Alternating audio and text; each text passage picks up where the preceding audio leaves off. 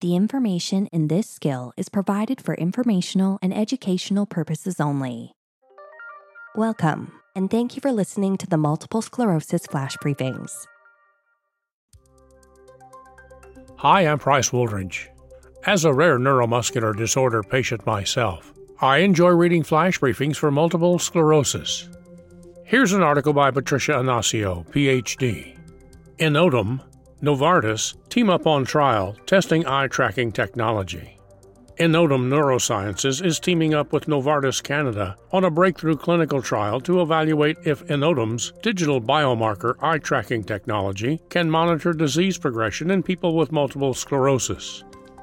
The trial will test Inotum's easy-to-use, affordable technology, which works using visible light with no special infrared cameras required.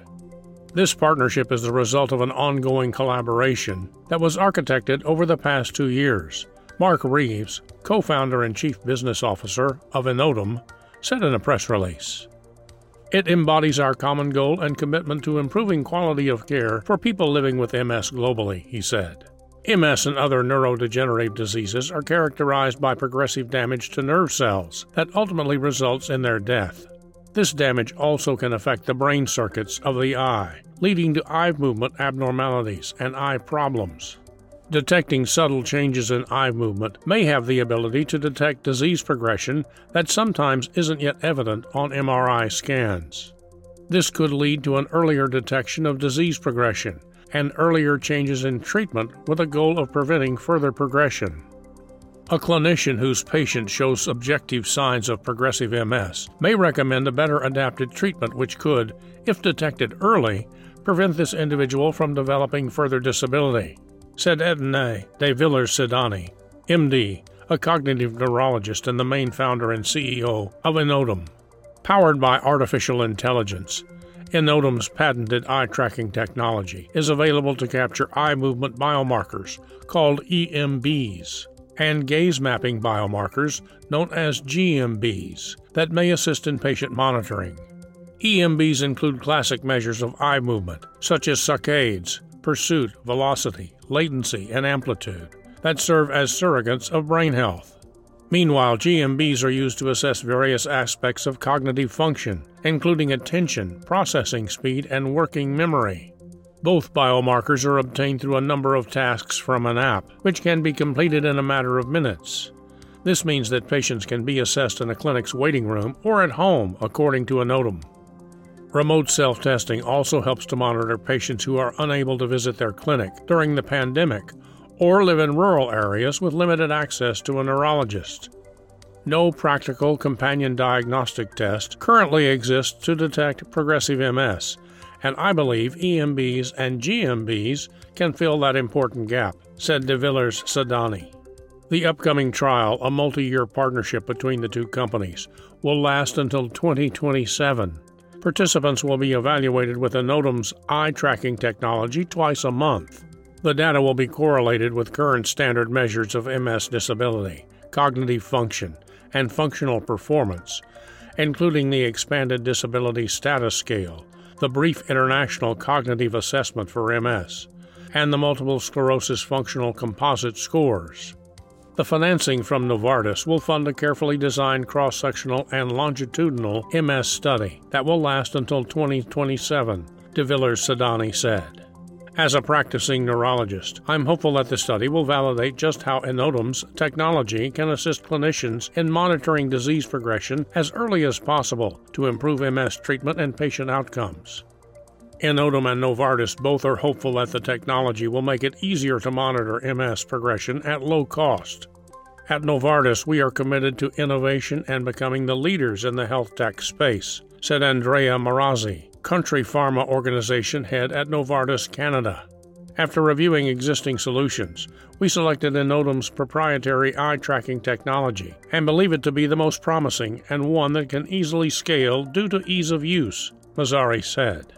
We anticipate that the trial will confirm its relevancy so that more people living with MS and treating clinicians can have access to it in Canada and across the world, he added.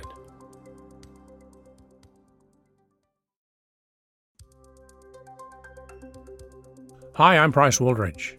As a rare neuromuscular disorder patient myself, I enjoy reading the column by John Connor, Fall Down, Get Up Again. My coffee cup runneth over, plus a darned interruption. So where was I last week? I was in the midst of writing this column when I was felled overnight by my long-term nemesis, a urinary tract infection. As usual, I had no idea I had one, but hey, I was ill. I'm sure I've banged on about the exact following scenario before, but can I find it? That's a big no, big buddy. Here's the skinny. My neurogenic right arm went into spasm just after I'd gone to bed, with absolutely no warning.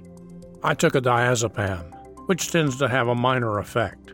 Pain still sithed through me. It was time to get out the big guns. I took an enormous dose of liquid marijuana. The pain was still there, but I no longer cared.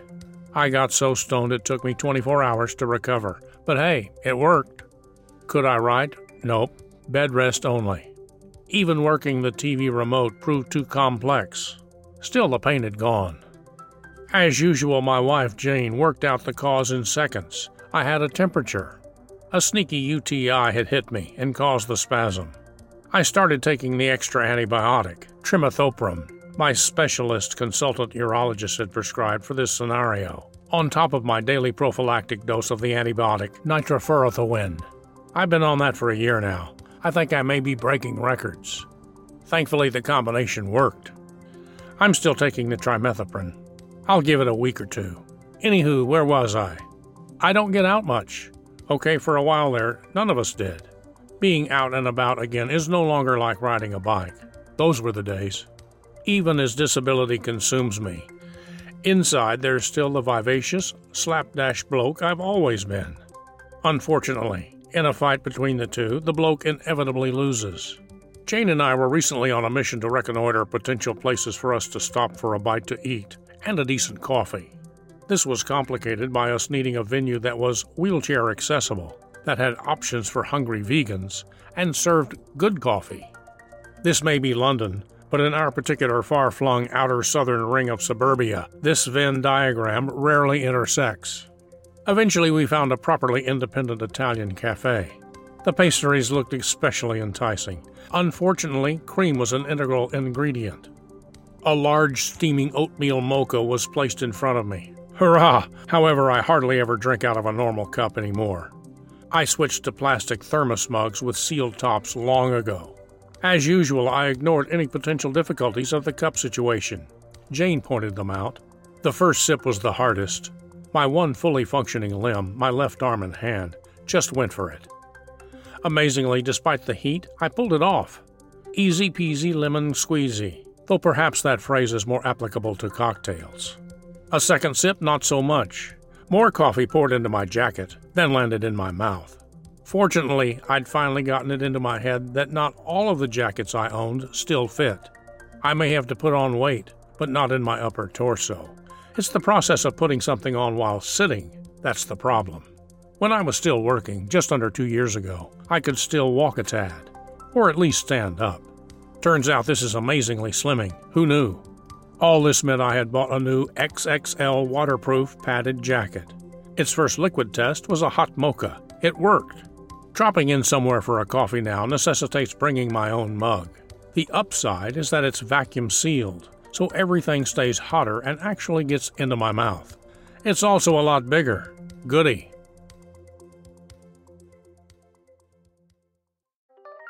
The information in our flash briefings and podcasts are provided for informational and educational purposes only.